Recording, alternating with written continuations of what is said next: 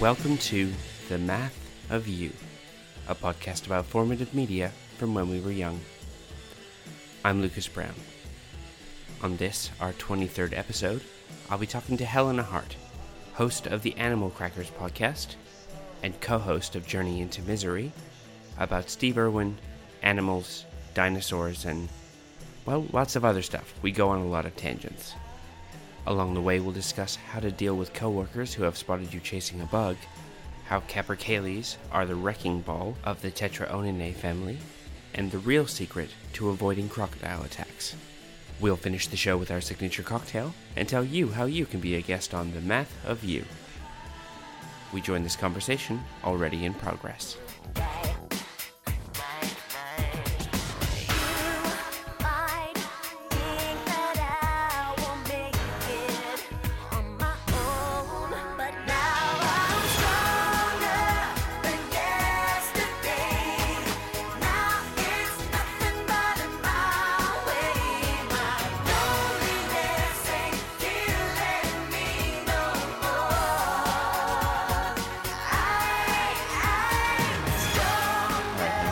For those who may not know you, why don't you tell us who you are and what makes you, in the words of Chris Haley, a beautiful and unique snowflake?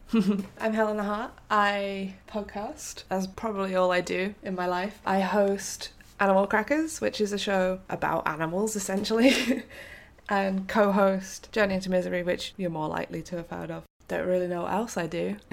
Well, you're Talk about zoos on the internet. I was about to say, you're very involved in zoos. I do like zoos.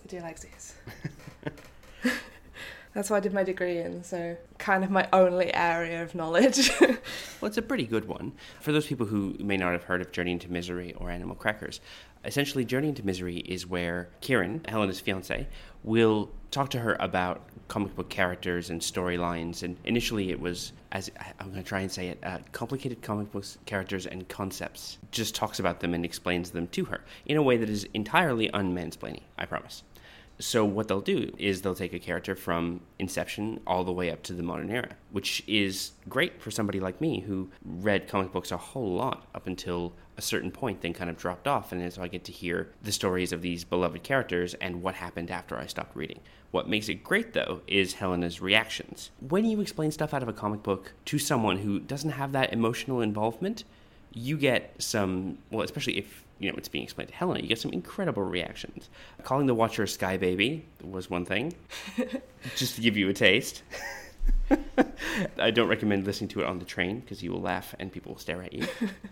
But then Animal Crackers is the reverse. So Helena gets to explain a certain animal to Kieran. When did the most recent one go up? It was this week, wasn't it? I think it was this week, yeah. Earlier this week, anyway. Or maybe late last week. Yeah, something like that. And you actually get to hear a point in this latest episode where Kieran's poor tender heart breaks. Because that was hard. That was hard. And the thing is, there was even a warning at the beginning of the episode for a content warning. But even, I heard the moment it happened, and I went, oh, that was it. Oh, no. Poor Kieran. He was so upset. It involves elephants and their most common cause of death, which is not poaching, but is also very sad. It's very sad. I recommend people go and listen. We try to have fun. Most of the time it is a very fun show, but occasionally there are moments that involve sadness. That's animals though, isn't it, I guess? All right, Helena. So where did you grow up? I grew up in a pretty small city. It's only a city in the sense it's got a cathedral. Is that the classification for a city? Yeah, that's a thing in England, apparently. If you've got a university or a cathedral. We don't have a university. We don't even have a cinema. Very small. It's a little city called St Albans. It's just outside London, in the countryside, sort of. It's very nice. It's very Roman. There's a lot of history there, but there's not very much to do. Well, I did just Google it, and the first thing that came up was a rather nice cathedral. That's our pride. With a white fan in front of it. That's all we have. The real question is, and this is a question I was discussing with Ted Brandt, who grew up in Wootton Over Edge. The question is, how many pubs are in this exceptionally small city in comparison to churches? I know that we used to have the most per square metre out of anywhere in the UK. I don't know if we still do, because the recession destroyed all of them. But there's a lot that have been there since, like, the dawn of time. Yeah, I recall talking to some friends about the movie The World's End, which involves visiting 12 pubs in a little town. Someone expressing disbelief that a little town would have 12 pubs. And I'm like, you haven't been to the UK, have you? Yeah. They're everywhere. Like, there's 12 pubs on, like, one street. Each with a deep rivalry and a signature beer. Oh yeah. If your family goes to a particular one, then you go to that particular one as a point of pride. Unless you're rebelling. Yeah, pretty much. So apart from drinking, what sort of kid were you? Pretty outdoorsy. Like, there's a lot of pets in my mum's house, so there was a lot of time outside. Like, there's huge woods around where my mum lives, so I spent a lot of time there just sort of collecting random bugs. There was a lot of, like, collecting frogs and just, like, putting them in buckets and just like, this is my pet for today. I have a frog. Yeah, like frogs and snails, like growing, I don't want to say growing butterflies, but like you put them in a jar with like a stick and then they pupate. Aww. That sort of thing. I was a very like sciencey child. No, that's great to hear. The minute you said collecting bugs, I have very fond memories of crawling along after bugs. Like with my nose just far enough away that I'm safe. You know, if they flick a wing, I'll probably jump back. Yeah. But yeah, especially, you know, bugs and spiders and stuff. I was never quite brave enough to catch them, but I was always very fascinated. So yes, it's lovely to hear that. So in this sort of outdoorsy, frog-adopting, woodsy lifestyle, were you sort of a free-range kid? Were you just sort of turned out and go have fun, come back at dinner kind of thing? Or not really. It was more just in the garden or just everyone is going to the woods, let's go to the woods. Like all of my friends had like similarly huge gardens, so it was pretty much the same deal everywhere I went. So there was never really a need to be like, just go do what you want to do. Okay. When you were roaming around this garden, were there particular things that would catch your attention, like any particular bugs that you would look for? I really like snails. I still really like snails. And Kieran will attest to this. Like, if I see them on the pavement, I will move them. Aww. Like, I'm that sort of person that will like go out of my way into a park to put a snail down safely. I'm just picturing like Kieran holding an umbrella as you hold this snail in your cupped hands and slowly walk it across the zebra crossing.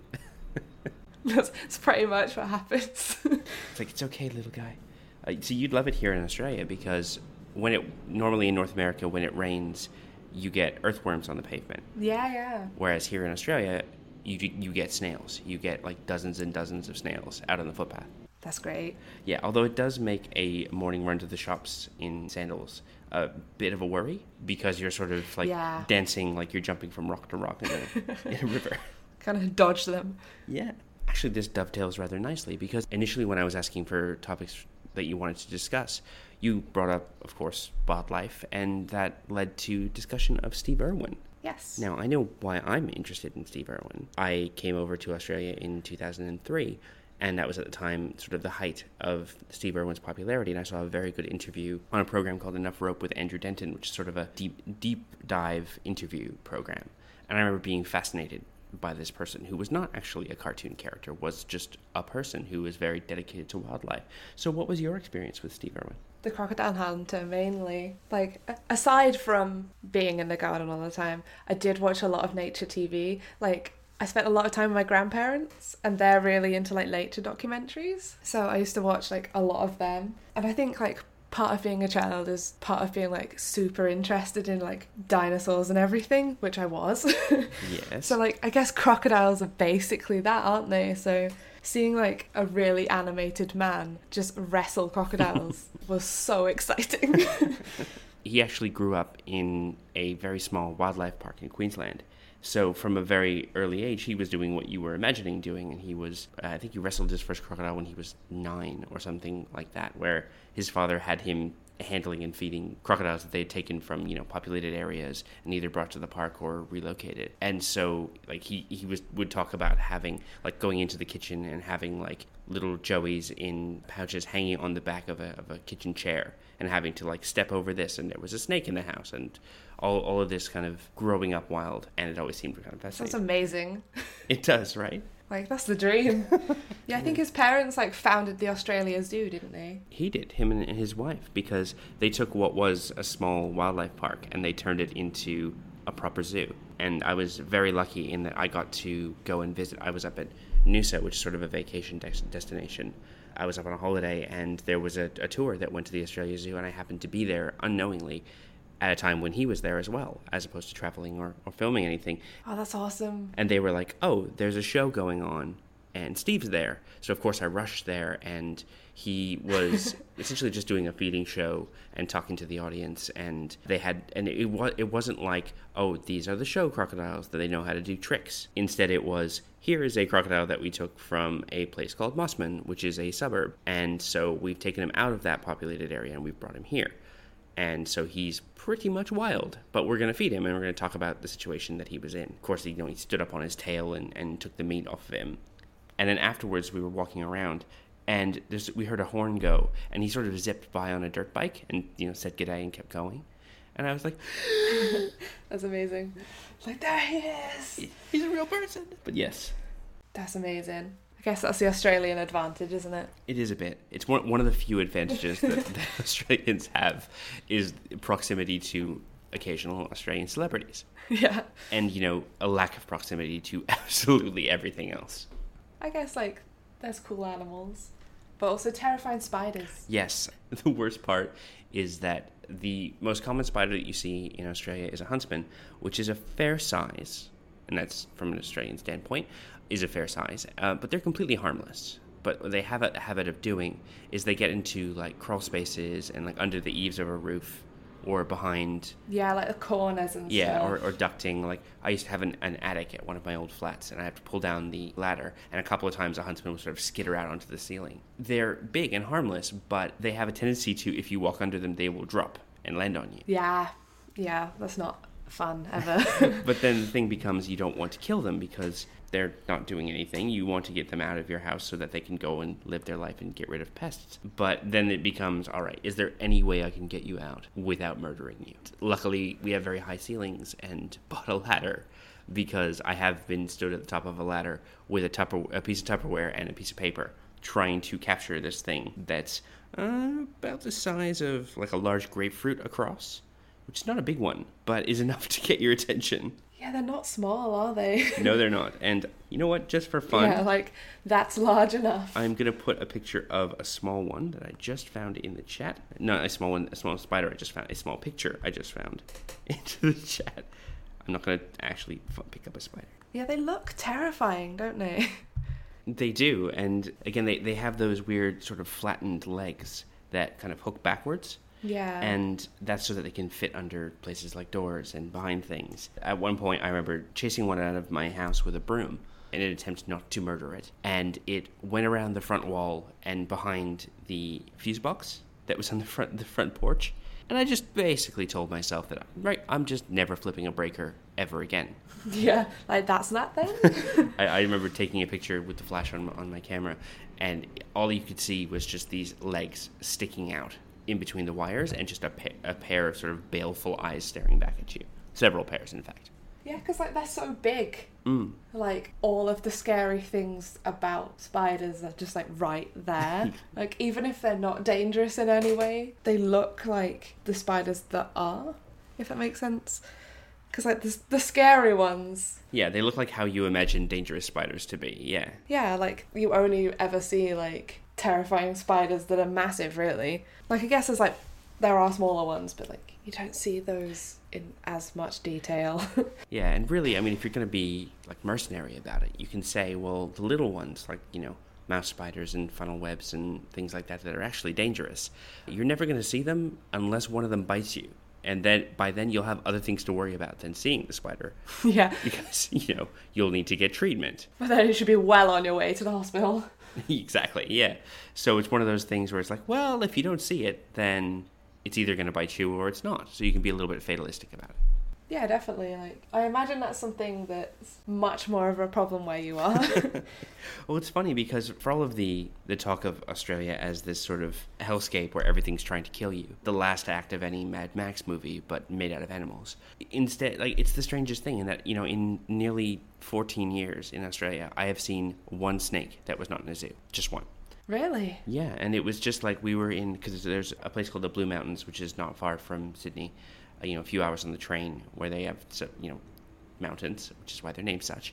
And we're just sort of walking along a lake with some people, and suddenly someone put their hands out, and you look, and it was a red-bellied black snake just kind of going thrash, thrash, and taking off into the forest. And that was it. That was I was maybe 2 meters away, and it was hightailing in the other direction. So that was my snake experience. And everyone's like, oh, they're everywhere. Like, no, they're really not. They can usually hear you coming. Like, nope, they are just as scared of you. It's funny, all the actual scary stories about snakes that I've heard are all from North America, in that one of my uncles used to work in construction, and he used to have the job of walking in front of the big steam shovels in the forest to make sure there was no deadfalls or anything that would get caught up so they could walk it to where they needed it to be.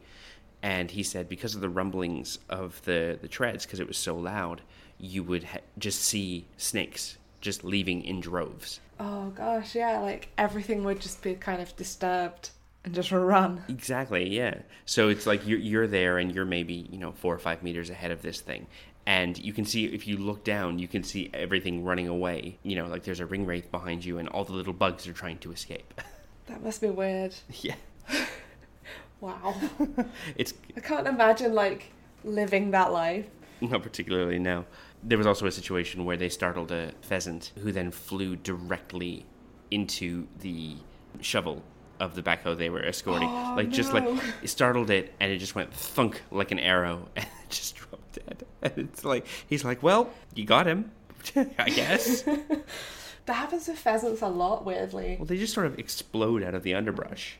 Yeah, they're not very mindful of anything. A wild pidgey appears. Yeah, like my grandparents used to have loads of them in their back garden, just like wild ones randomly, and they always used to just like fly into trellises and stuff. and they're just like, why? They're not small either, so you'd imagine that would damage the trellis.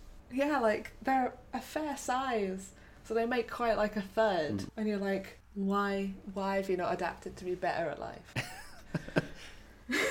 You just reminded me, thanks to an Australian wine company naming itself after this, I have a fair bit of knowledge about the capercaillie. Oh, yeah. Which is sort of like if you compare, I'm going to try and word this as delicately as I can, if you compare just your average person to an angry Scottish person, that's like the comparison between like a partridge or a pheasant and a capercaillie. They are intense, aren't they? They're essentially cannonballs with claws and hooked beaks, and it is just terrifying. And apparently they're endangered because they tend to challenge things to fights that are bigger than them. Which sound same. Same. Yeah. They just want to fight. Yep. And one left alone in a room will kick itself in the head until it gets bored. Yeah.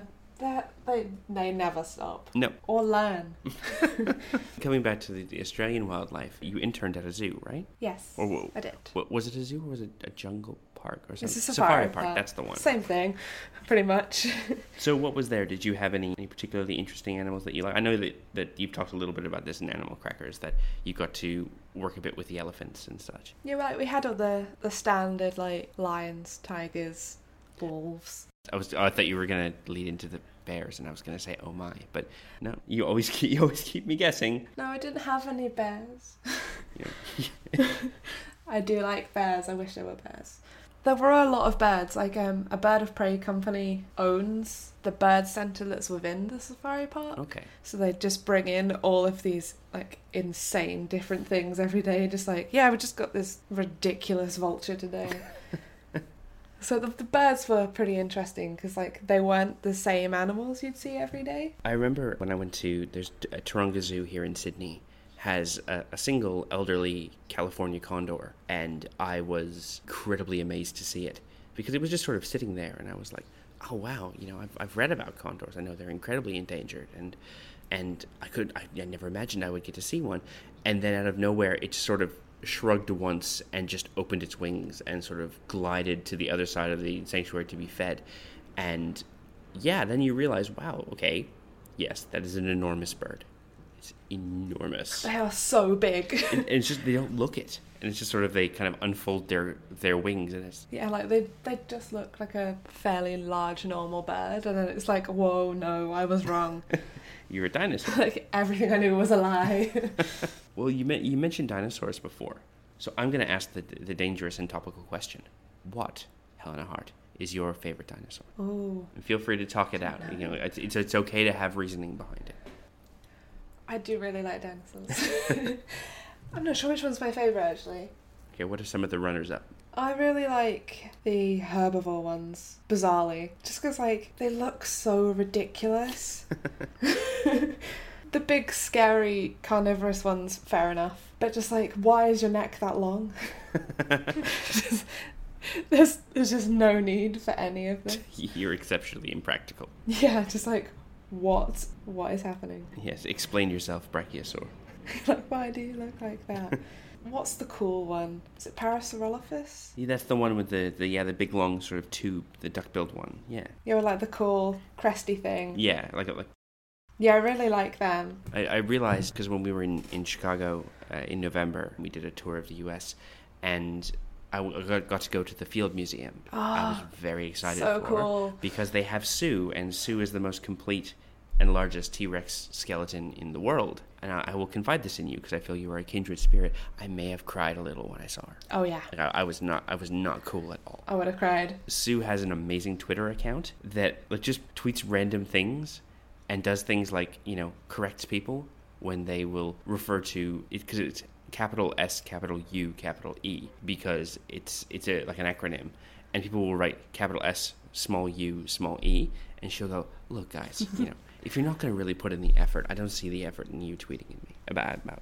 It's not really worth it. That's beautiful. And would say things like, oh hey, free entrance for anyone named Sue at the museum, because then someone will say, hey Sue, and we'll both turn and it'll be cute. That's amazing. It's so pure. That's the kind of thing that makes people want to go to the museum. Totally. I mean, also it's an amazing museum, although it does have a ton of taxidermy because it was set up in sort of the early 20th century, very early 20th century, and that was really the only way they had of preserving things that were brought back. But it was actually a very good museum. I was very happy with that. But while I was there, I realized that I had attributed many anthropomorphic feelings around certain things because I had a storybook when I was a kid that had different types of dinosaurs, and it would take a story from the point of view of each of them. And the Parasaurolophus was one of them, where she was a dedicated mother and was protecting her nest. And I remember looking at it and just realizing, of course you're amazing. Because you protected your nest when people tried to steal the eggs. and stuff like a glyptodon, which is a mammal that's sort of like an ankylosaurus was made out of meat rather than, scales and whatever else. Just like looking at it and having no memory of it up until that moment and going, yes, I remember you were foraging and people were hunting you and you used the plates on your back to protect yourself. So yes, I may have attributed a lot of emotion to these dinosaurs. Yeah, I always get really emotional when I go to museums. We went to the Museum of Natural History in New York, and it was like an out-of-body experience.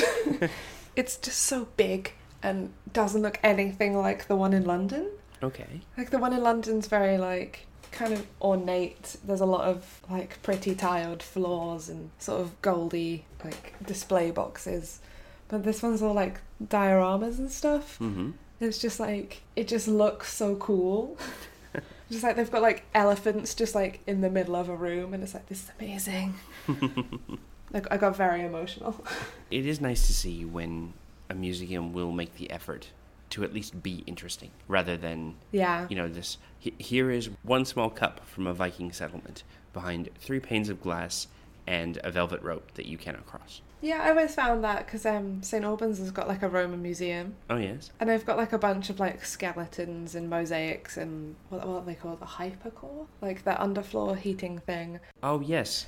We've got a pretty much intact one of those, still in the ground. Oh, cool. And there's a little museum built around it. It's basically just here are some things we found, here is some stuff about it, but no attempt to make that appealing. Mm-hmm. It's maybe tell me a story about it. Say where it fits in with things. It's no, here's some arrowheads. And it's okay. Yeah, pretty much. Here is mosaic. That's it. Enjoy. Yeah, I always have a bit of a fascination with extremely small museums and extremely small and hyper dedicated museums to very specific subjects. I was very upset when I was in Japan that I did not get to go to the, I'm going to try and pronounce it, Parasitology Museum. Basically the museum of parasites and study thereof. That's so cool. I was so jazzed. I just wanted to go so badly, but it was just in the wrong part of town, and they were closed for the time that we were there. And I was just like, I just want to see about the blood flukes, and I want to see, like, you know, all the little things, the little worms and stuff. I just want to see the bugs. Yeah, parasitology is so interesting. Like, you could make more than one museum about that. Absolutely. And I mean, why is it in Japan? Although of my Japanese, there was that one that was closed, and there was a photography museum that I really wanted to go to that was in Yebisu, which was out of our way. We took a train to get there and walked around and kind of found our way around this sort of outdoor area and got to it. And it was there, and I walked up and there was a sign that said, closed for renovations, opening in March of next year. And I was just like, what do I do? And it was to the point where it's like I had already taken the photo of the outside of the building, like saying, yay, we're going to this thing. So I just took a picture of the sign and just went, no, it's not open. However, just around the corner was the Ebisu Beer Museum. Nice. Which is a nice place to go when you're disappointed that another museum is closed, because they have beer there. Very true. I don't mean to trivialize it, but it was also actually a very interesting museum in that the story of beer in Japan is sort of the story of economic growth of the past however many 100 years and modernization. So there was actually good stuff. But yes, no parasites, no photography, just beer. 1 out of 3 is not bad. They gave you little tokens when you went in, and you each got 3. At the time, my girlfriend didn't drink beer, and so I got her tokens, and so I was very happy at 9:45 in the morning. But hey, it was holidays, right? So that's okay. Yeah, that's fine. Like, if you're not working. Also, I think it's acceptable for at least one day when you're in another country as a foreign tourist to just be disreputably drunk at an early hour. Oh yeah, for sure. Like, if you can, why not? Like, if the situation lends itself. Because it's not like you have to go. You're in a beer museum. Yeah, I mean, what else are you going to do? It would be rude not to. The whole point of the building is for beer. It's so important to the area, they named the area after the beer. Oh, that's adorable. It's like, come on. But we've gotten off topic. We were talking about dinosaurs, and you were talking about your favorite herbivorous dinosaurs. I do like those ones. They're very cool. But yeah, like, the T-Rex is still, like, amazing. Mm-hmm. Velociraptors. I really like velociraptors. There was a sort of an interesting thing, because, again, I had a particular book that I've never been able to find again, because when I got it, apparently it had a fairly shoddy cover, and so my dad got, like, a leather sort of book cover from his office and wrapped this book up in it, so it had, like, Canada life insurance on the front. And so that's how I remember it was my Canada Life dinosaur book. And it had all of the different ages of the earth and stuff like that. And I remember being fascinated by a Deinonychus, which I learned later was like an early raptor. Yeah. And so when I saw Jurassic Park, I went, oh my God, it's a Deinonychus. And they're like, no, it's a velociraptor. And I'm like, no, it's not. That's not what velociraptors look like. Have you heard, there's a song by the Double Clicks called Clever Girl. Have you heard it? I haven't. Okay, I am going to, I'm tempted to say whether I should just stop the show and have you listen to it, because it is pretty incredible. I may just have to find it on YouTube and drop it in, because the Double Clicks are amazing. That's such a cool collection of instruments. Yes, they have a cat keyboard as well that makes meow noises. It's adorable. You're not the right shape and you're not the right size. You don't get along with others, but you need to realize that the actors in the movies are not what you're supposed to be. You are good the way you are, 'cause you're you, that's best you see. We've all been looking for role models and turned our eyes to Hollywood, but that's not where to find them. Look to yourself, yes, that is good, it's okay. Velociraptor, don't be sad. Velociraptor, 'cause you're the size of a turkey, not a lion. Can't turn a knob and don't have friends to rely on. The movies have created an unattainable expectation. The raptors in those films were a fictional creation. Don't judge yourself too hard, Velociraptor. You are good the way you are, Velociraptor. Rawr, Velociraptor.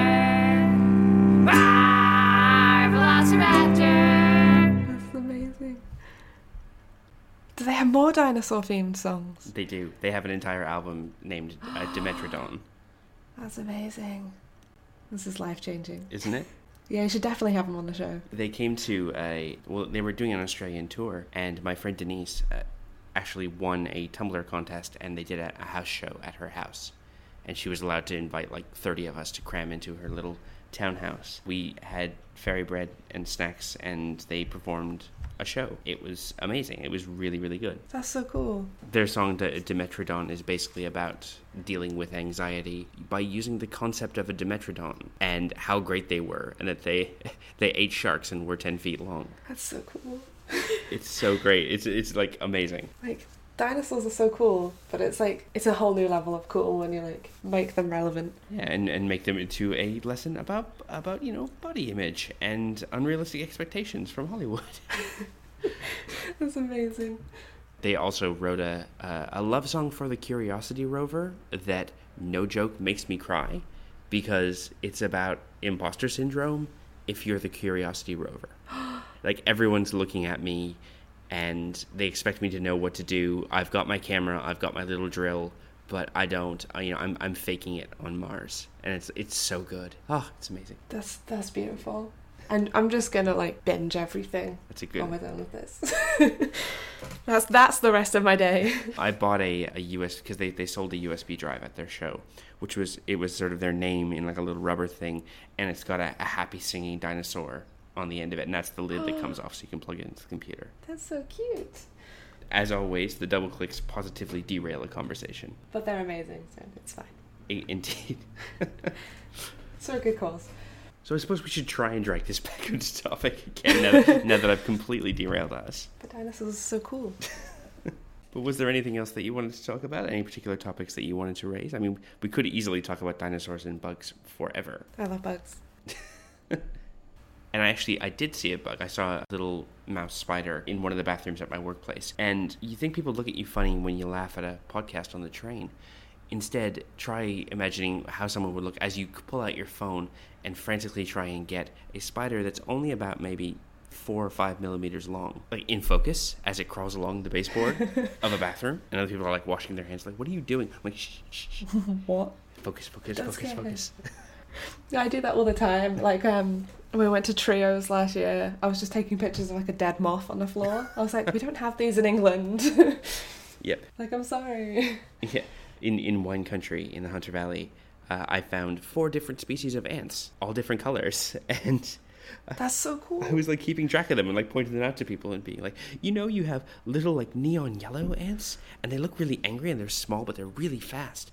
And you've got these other ones with big heads and these like large chomping kind of mouth parts. And I'm sure they would be quite bad if they bit you. And they're like, would you like to taste some wine? I'm like, yes, in a minute. We're talking about ants. Like, I would, but there are ants. Yes, bring me some wine. I wish to observe your ants. Yeah, and in uni we went to, I can't remember where it was, somewhere in like the Lake District, literally just to look at ants. Oh, that's excellent.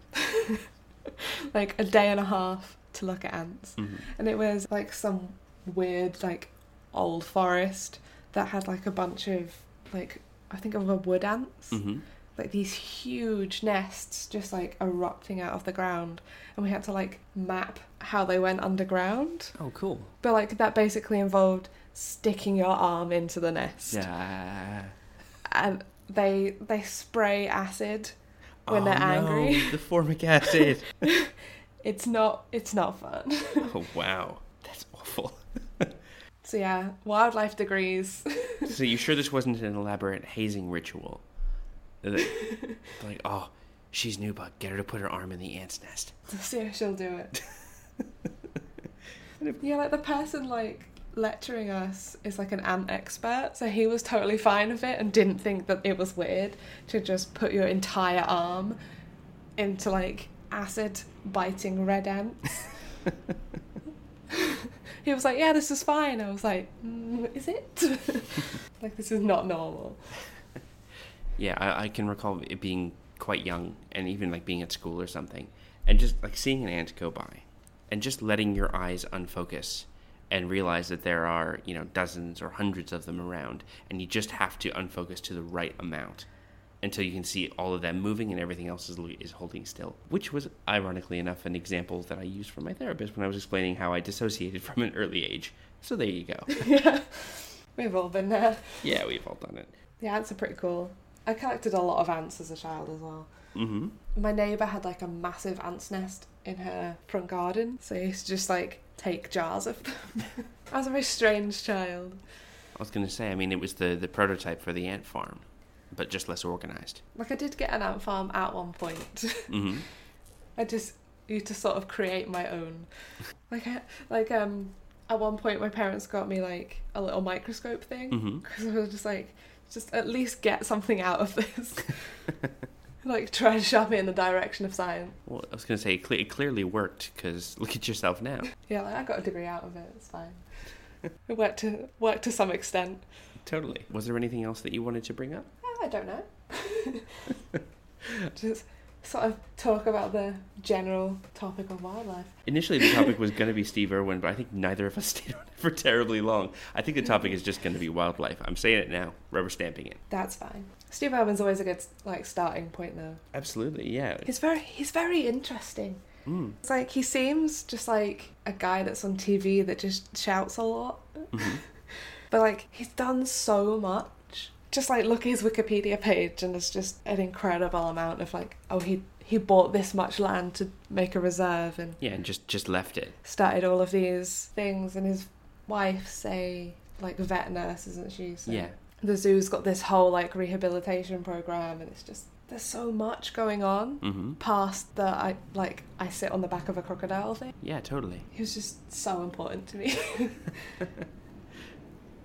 Yeah, he was actually a very interesting guy. And the thing is, there is a bit of, in Australian culture, there's what's referred to as the cultural cringe, which is that anything that's put forward is not to be taken seriously, or is not to be, like, you can't admit to liking something that is so open and loud and not as cool as it could be. And frankly, I've always thought that's garbage, you know, like what you're going to like. And I think, if anything, Steve Irwin liked what he did and was exactly who he wanted to be, as loud as he wanted to be. So I think that's pretty great. Yeah, like, he was never ashamed of trying to get people excited about stuff. And I think with animals like crocodiles, I imagine there's a lot of them in Australia. There is a fair amount. Trying to get people to understand that they're maybe not going to eat you at every opportunity. Unless you're really dumb. Yeah. And, you go wading in a river at, say, dawn or dusk when it's really foggy or dark, and you wander in and start, washing yourself in the river. Like, I'm sure it's at least once a year you hear about a tourist or someone's dog being taken by a crocodile, and you just read the story and you think, you did not do the smart thing here. You had that coming. Yeah, I mean, it's an old joke, but you were taken by a shark, or you were bitten by a crocodile. Where were you? In the water. Well, there you go. You're like, get out. If you weren't in the water, this wouldn't have happened. Yeah. Yeah. You're like, they're fine for the majority of the time. Yeah. And I think so much good is done by people who are just trying to show that they're just animals. Mm-hmm. Like, they just want to live their life. Like, they have to eat. If you put yourself like in a position where you're food, that's your problem. Yeah, totally. But yeah, I'm huge on the whole scary animals not being scary thing. And I think that was part of why I enjoyed the safari park so much, because we had a bunch of snakes. We used to show them to like school groups. Mm-hmm. So it'd be like 4-year-old kids that come in and are like, do you want to hold a snake?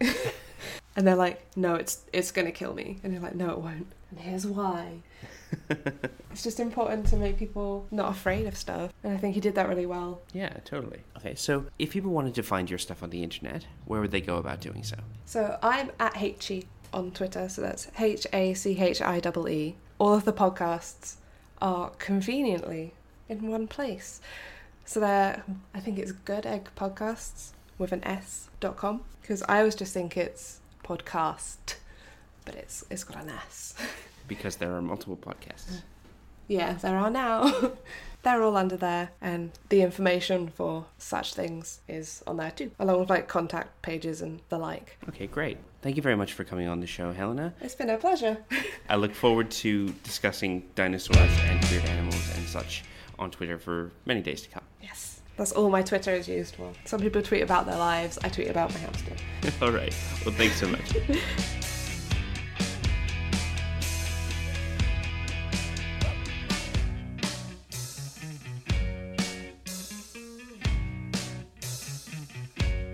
When you're scared of pugs, don't worry, it's a call from the wild. Taking back books to the library, they all die.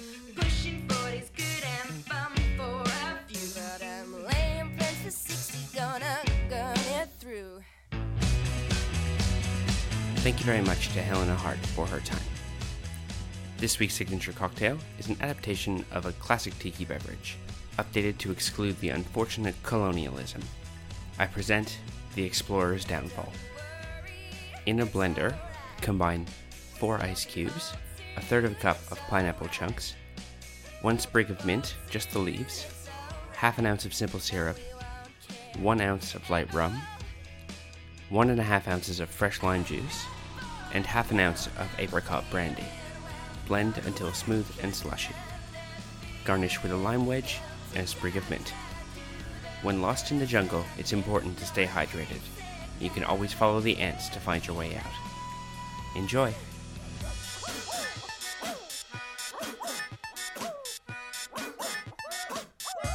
You said your God was you. Do I stand in the presence of a great...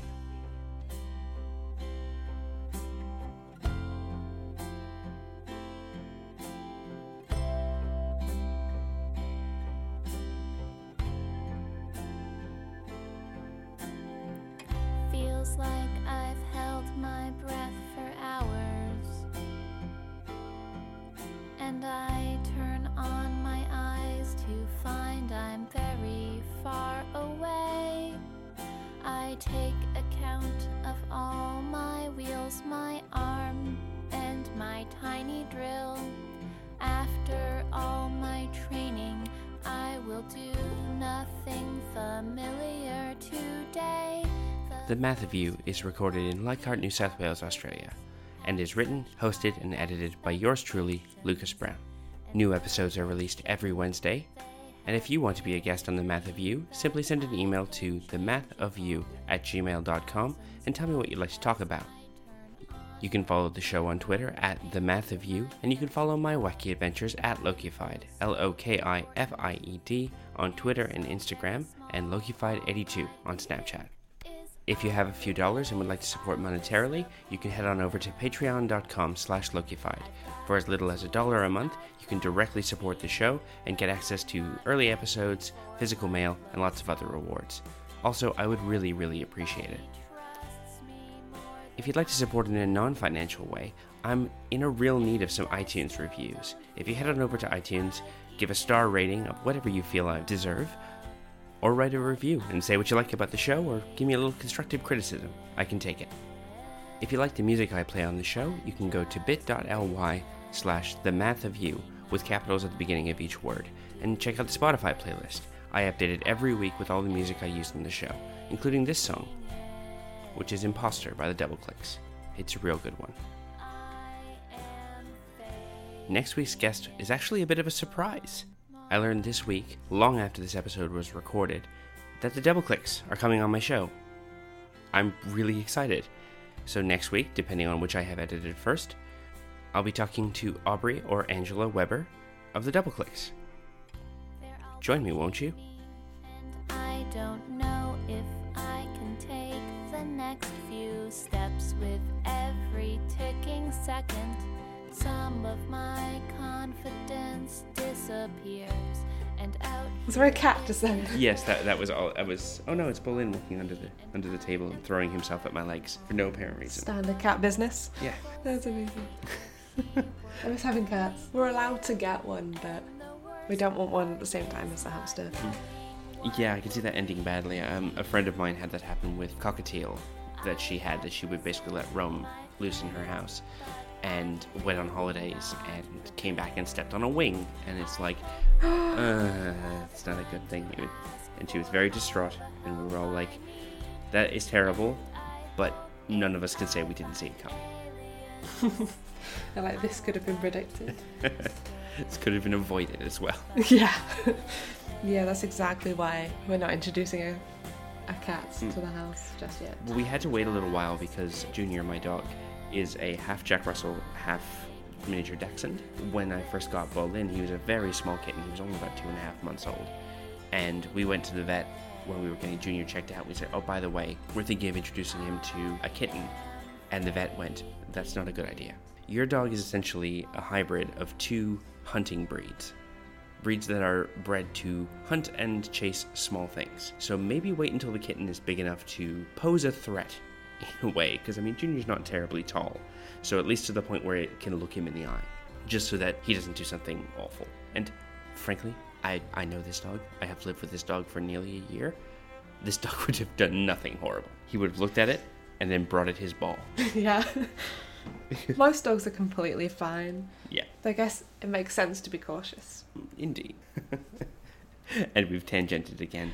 I always get horribly off topic. That's okay. Like, there's so much we have to cut out of like anything we record. Mm-hmm. Just get massively tangented. I've got 2 cats, and I've had one for almost 3 years, and I've had the other for about 1.5 years. Junior used to live with my girlfriend and now lives with both of us. He used to chase cats, and the cats had never seen a dog before because they were indoor cats. Oh, okay. So when we all moved in together, there was a lot of like tense standoffs. But now Bolin, the little one, who's got one eye, and Junior basically act like flatmates that don't really hang out. No. They'll be sort of like passing each other in the dining room or something, and they'll just be like, hey, how's it going? Meanwhile, Olive has sort of annexed the back half of the house as his, and Junior's allowed in the front half. And whenever the two will meet, one or the other will puff up and the other will run away. It's kind of adorable, but only after we train Junior to stop like barking at them repeatedly.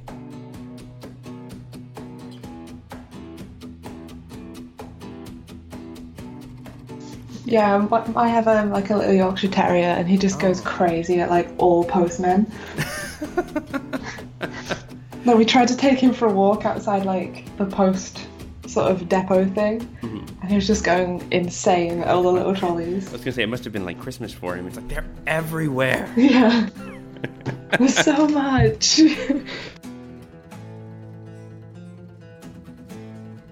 Kieran's off to get his haircut. Yeah.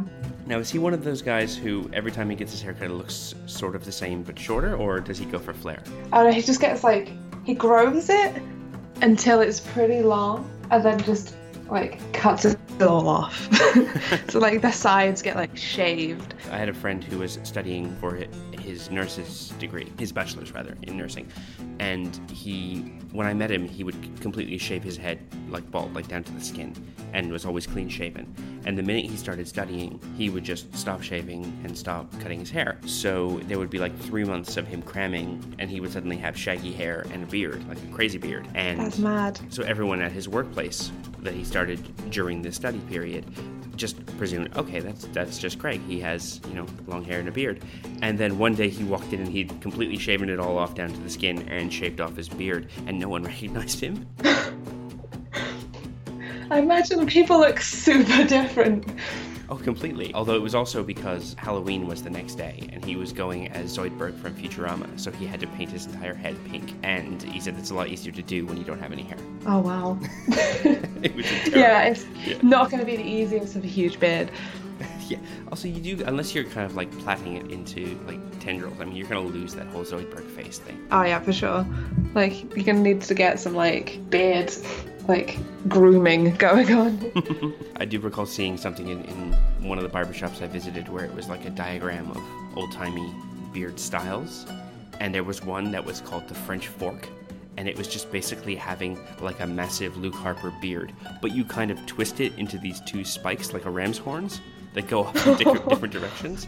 And I just looked at it and I'm like, that just seems so time-consuming. Like a chin mustache. Chin stash, which was the original name for beard in the Old English. No, it wasn't. Really? No, it wasn't. That's madness.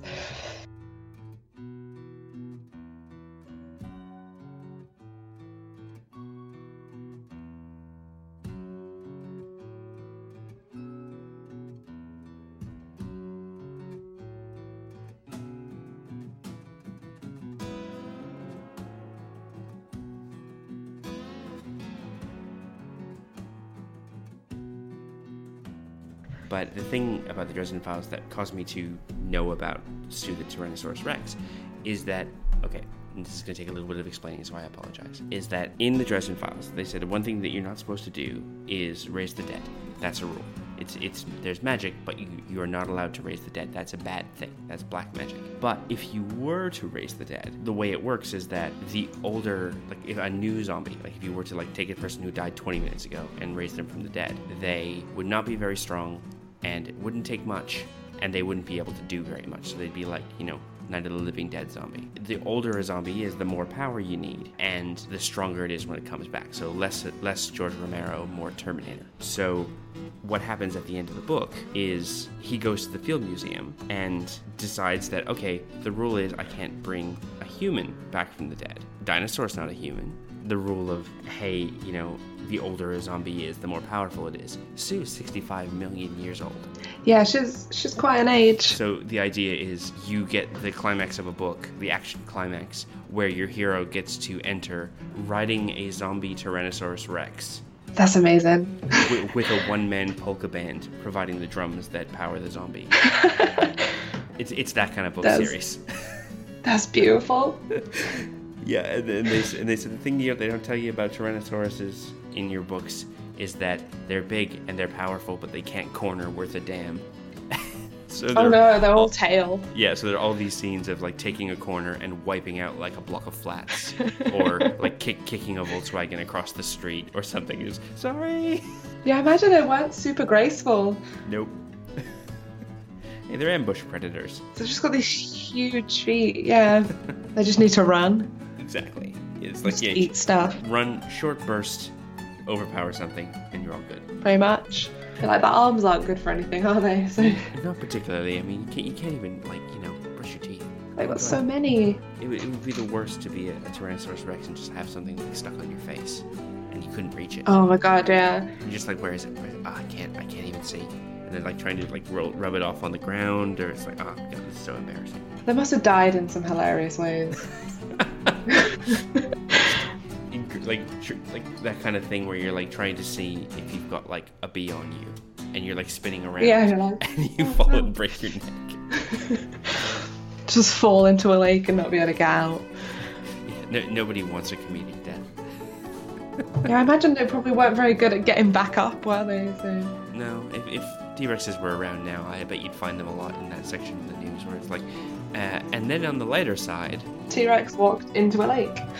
There was a guinea pig on its back, and it was trying to see it, and it ended up rolling itself into the lake. Guinea pig was fine.